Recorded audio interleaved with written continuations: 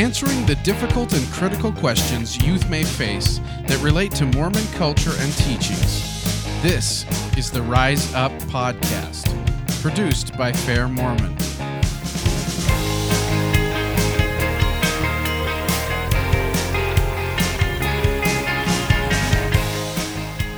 In this very special episode of Rise Up, we sit down with Michaela.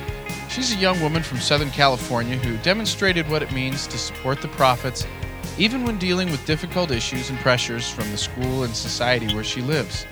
And she did so through a contest. Michaela's parents were members, so she was born into the church and baptized when she was 8 years old. But it wasn't until she was 13 that she really dove into the gospel. Before that, she was relatively inactive for a few years. Now she lives in Southern California and currently serves in her ward as the Laurel class president. But because of her ward size is so small, she is really the overall young women's class president. She loves to play guitar, but doesn't consider herself good enough to be anything beyond a beginner. She loves to read, especially anything that involves history, fiction, or both. She loves to write and is currently writing for her school newspaper. She also loves to draw, but is currently limited to Disney characters and Looney Tunes. She joins us today by phone. So welcome, Michaela. Thank you for coming on and talking with us. Hi, thank you for having me. Yeah. I guess it's kind of an uncommon thing for you. We didn't ask how old you were or anything like that, but would you mind telling us what grade you're in? I'm 16 and I'm a junior. Okay, so you're a junior in Southern California, and I actually grew up in Southern California around the Oceanside area, and so I kind of know the area and some of the experiences that you may have, but you say that you're in a situation where your ward is so small that you pretty much make up the young women's class presidency. How many young women are there in your ward? I'm estimating about 14, but people are constantly moving out, so we're probably almost around 10 now. Gotcha. Well, in California, especially Southern California, is a real interesting place as far as social trends and the things that you're kind of exposed to as a young adult and young women's and that sort of thing. And so one of the issues that you kind of are encountering socially, maybe even somewhat politically, is this issue of same-sex attraction and same-sex marriage. How does a 16-year-old get affected by this issue? I mean, how did it come into your life and that you were affected by it? Well, at my school, there are going to be kids who are gay, lesbian, bisexual, transgender. And so every now and then you are exposed to them in your classes. We also have a club on campus called the Gay Alliance. And so there'll be posters up in our hallways about Transgender Awareness Day or Bisexual Awareness Day and stuff like that. A lot of my friends are political, and so they will talk about stuff like how they would legalize gay marriage. And I also have friends who are religious, or somewhat religious, so they will also talk about gay marriage, what their church believes in. I guess as a student in high school, I mean, as you learn about history and stuff like that, you're exposed to it that way, but I think mostly you're exposed to it by your peers around you and how they talk about it. Yeah. And so, in your bio, we found that you do love to write and that you're currently writing for your school newspaper, which is a challenge in and of itself. And one of the things that you've written, which is why we've kind of come together and how we were able to kind of learn who you were, was a piece that you wrote for a contest called the H Word. Why don't you tell us a little bit about first off, what is this contest and what could you win and when was it and all that kind of stuff? I was told about the contest because my newspaper, teachers and our administration, our newspaper class about it, and so what we did is we submitted a story or a poem or a playwright. You submit a piece of writing, and the way you win is either you can win, I think, about $100 for the most views, and $100 for being second place in the category of short stories, fictional and non-fictional, poems, playwrights, and stuff like that. And then there's an overall um, winner, and I forgot the price for it, but that's the winner out of all the different, All the categories, yeah. and it's elected by a panel of judges. I'm not really sure much beyond that because I know it's something that they're trying out. So this is kind of a pilot in a way. We're still I figure out when the winners are announced, and overall, I mean, you can win money. I think it's great because then you get to put yourself out there and write, and I think that was the appeal for a lot of people, and it's a great way to get recognition as a writer. Was there any kind of rules or theme to the contest? It was it was write whatever you wanted to, but I personally kind of set a rule for myself that I wanted to publish something that would, I guess, that would make people think, and something that I guess was kind of close to my heart, something that would kind of show me to the world. Absolutely. And so we have this it's a poem, right? I mean, that's not a miscategorization. It's a poem of sorts, and it's called the H word.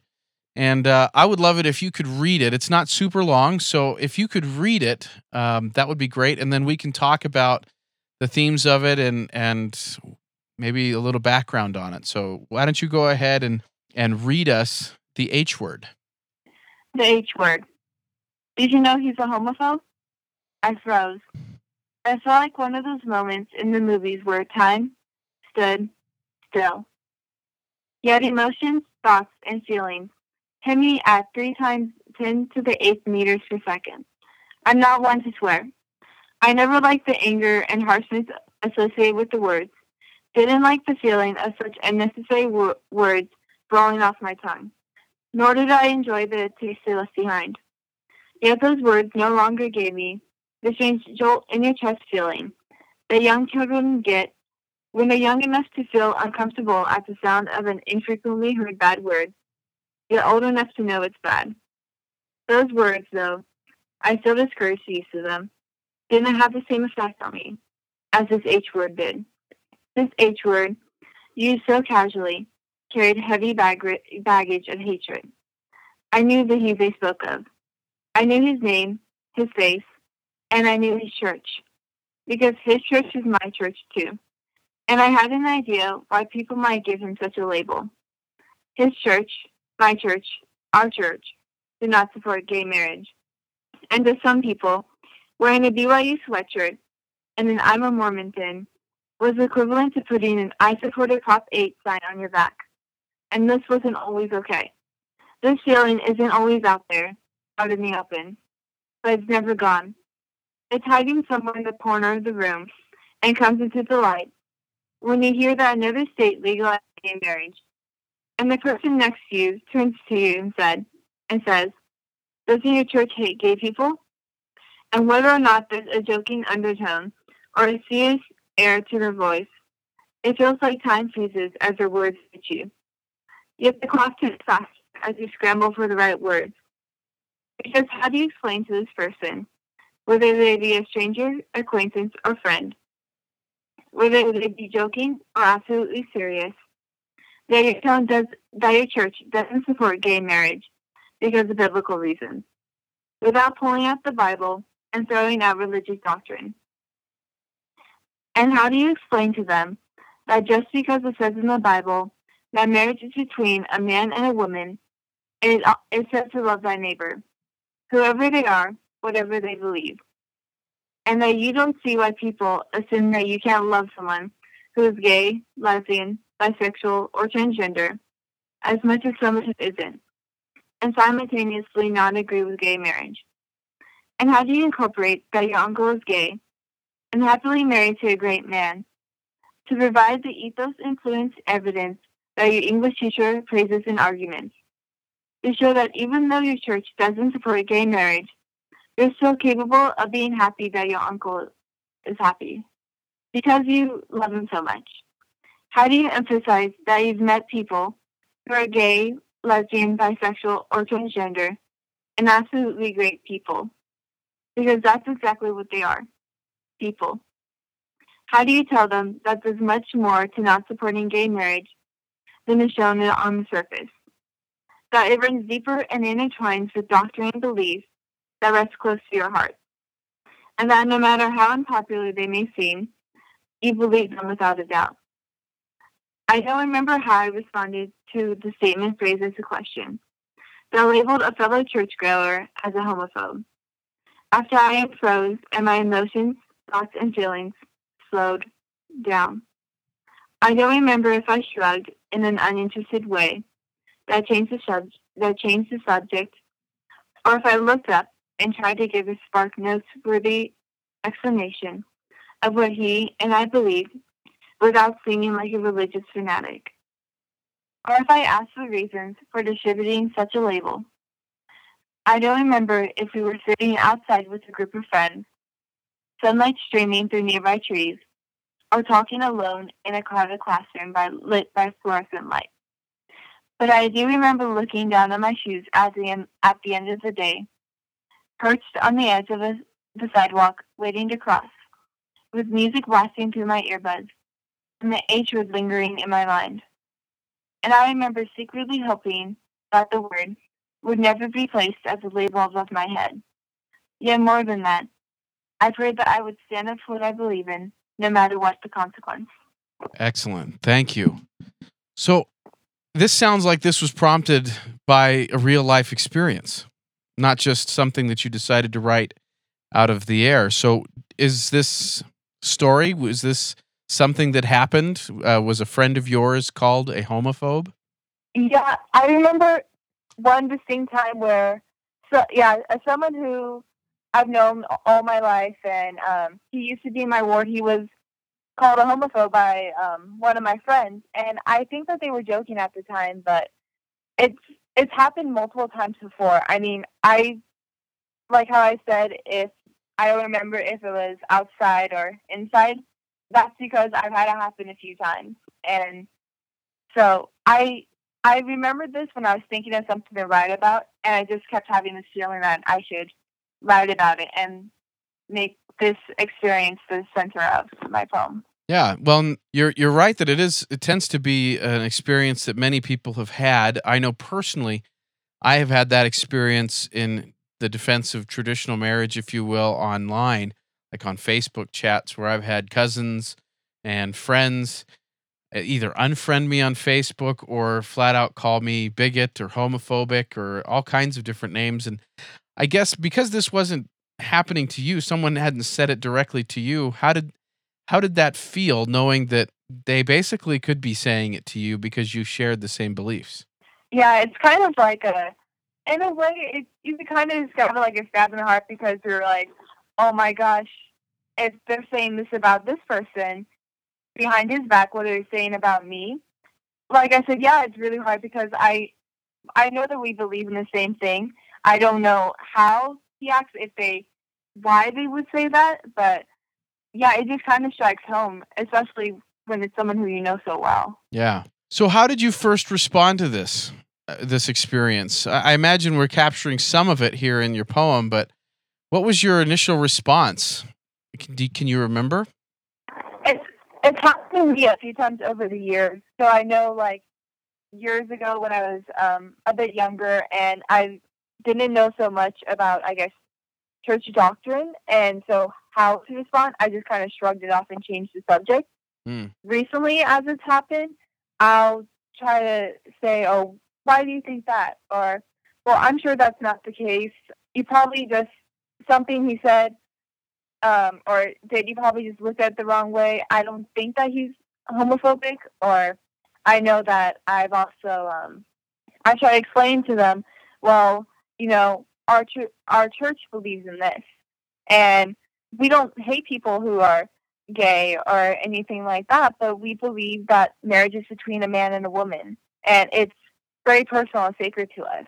My response has evolved over time, so So now you tend to give them a little bit more. theology, more of what we believe and things like that as your response rather than just kind of shrug it off. Because Yeah. and why do you suppose that? Do you think that that's a better response? Do they take it better? Yeah, I think it's best to address the issue. Often, when it comes to it, you have to adjust how you're going to respond depending on the person, because certain people will want you to say, well, it's something very sacred to us, where other people would just say, well, it's something I believe in. I want to go over what the last couple lines of your poem, kind of to bring this to a conclusion, because I think one of the things that your poem does is it shows that you're able to use your voice as a writer, as a young adult, and to express some of the very real emotions that you have around this very difficult issue. But your last couple statements, your last couple sentences, if you will, really sum up a very interesting perspective that I would find to be fairly uncommon amongst people today, not just the youth. You say, I remember secretly hoping that that word, of course, we're talking about homophobic as a word, and I remember secretly hoping that that word would never be placed as a label above my head. Yet more than that, I prayed that I would stand up for what I believed in, no matter what the consequence. That's a very powerful statement, a very powerful conclusion to make. How have you come to that conclusion? How have you come to that position in your life? Well, I know, I mean, of course, learning doctrine has had some sort of effect on that. When you hear all the time, don't fear man, like don't fear man more than you fear God, and don't adjust yourself for man's opinions. Worry more about what God thinks of you than man and the people around you do. So obviously that has some sort of foundation for that, but I don't know. How I came to that. I know that over the years I've become, I guess, the designated Mormon in my friend group, and so they all know what I believe, and it's constantly brought up. The more I learn, I guess I establish what I believe, and I kind of touches the edges of what I believe. This poem, one of the reasons why I actually wrote it is because it absolutely frightened me. It terrified me to put out in the world that I do not agree with gay marriage, and but I don't agree with it for my beliefs. I mean, I'm perfectly fine with saying that, but this is more than just telling friends, and it's telling people who don't know you personally and who might just stumble upon your poem for no reason. And so that's one of the reasons why I chose this. I find as I get older and I learn more about the gospel and stand firm in what I believe, I tend to do things like that. Like I wrote an article for my school newspaper about being Mormon. I painted the Salt Lake Temple on my backpack. I have an I'm a Mormon pin. So I kind of go all out. But Yeah. it's things like this. I guess they kind of help me come to that conclusion because I don't know. They make me have to stand up for it, believe no matter what, even though I've already decided that that is what I want to do. This is a form of me taking action upon that. I don't know if that answers the question. Absolutely. No, it sounds to me like the more that you've studied and the more you've chosen to have integrity to your beliefs, that you've been blessed in a way with some greater peace for that. You've had a clean and clear conscience for following through and defending what you know to be true. Yeah, it's you feel much more, I guess, empowered in a way when you stand for what you believe in. Even if you walk away from a situation where kids are laughing or they disagree with you, or you can just kind of tell by their body language that they didn't really agree or like what you just said. You just feel something kind of within you that I guess helps you get through it and know that you do the right thing, and that kind of helps you later on when you're faced to have to stand up for what you believe in again. Excellent. Well, Michaela, thank you very much for coming on and talking with us. And any chance that you don't know whether or not you won or got any kind of a run at getting the most views for your poem? Do you know where you stand? I do not. I know that sometime this month they are supposed to announce a winner, but I keep checking, and it's still to be announced. And so I'm hoping for an email sometime soon about the results. But Did you? It's closed right now. They're not taking any more votes, right? yeah, it just closed a few weeks ago. Okay. Well, again, thank you very much for coming on and being an example of what it means to have integrity and to defend your beliefs, not only online, but in your school newspaper and all around you, that you embrace it. And that's to be commended. So thank you very much for coming on. Thanks for having me. No problem. Thank you for listening to this episode of Rise Up. This has been a production of Fair Mormon. This and other podcasts are available at fairmormon.org. The opinions expressed in this podcast are not necessarily the views of Fair Mormon or the Church of Jesus Christ of Latter-day Saints. Please subscribe to our show in iTunes under the name Mormon Faircast. Questions or comments can be posted at blog.fairmormon.org in conjunction with this episode. Tune in each week for another episode of Rise Up. Thank you for listening.